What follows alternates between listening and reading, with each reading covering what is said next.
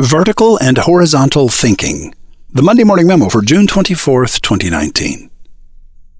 Vertical thinking is step-by-step, procedural, outcome-focused. It helps you get things done. Always asking. What is the obvious next step?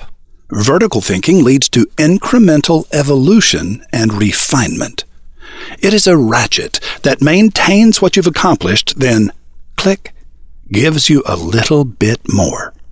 The Japanese call it kaizen, continuous improvement. Vertical knowledge is narrow and deep, specialized, expert, orderly. Horizontal thinking is boundless and broad. It is a searchlight that spots anomalies in a sea of similarities. It is the network of intersections in a map of metaphors. It is a detective that solves puzzles by seeing patterns, connections, and relationships. Intuitive and instinctive, horizontal thinking leads to innovations by asking, What doesn't belong and why? It is a magnet that pulls the needle from the haystack.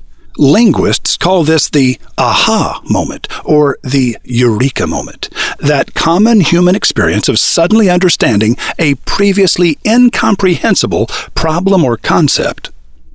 Horizontal knowledge knows a little bit about everything. It is chaotic, pattern-seeking, creative. Every healthy person thinks vertically and horizontally, though most of us tend to prefer one or the other. The most effective partnerships have one partner who prefers to think vertically and another who prefers to think horizontally. These partners are the makers of miracles when they're not driving each other crazy. Do you have a strong preference for one type of thinking? The first major milestone on your journey to success will be to find a partner who is your opposite, a person who brings the Willy to your Wonka. But that's the easy part. The hard part is to respect that person's opinion and take action on it, even when your instinct is to dismiss it out of hand as irrelevant. Chances are you've got that person in your life already. Probably more than one. So here's a suggestion. The next time they offer an opinion or a possible solution, look at it as a valuable gift that needs to be opened and examined. You're going to be surprised at the difference it makes. Roy H. Williams. To mark the launch of the 8th season of Monday Morning Radio, roving reporter Rotbart flew to Austin and, in the inner sanctums of The Tower at Wizard Academy, brought together two marketing legends, the Wizard of Ads, Roy H. Williams, and the digital marketer, Ryan Deiss.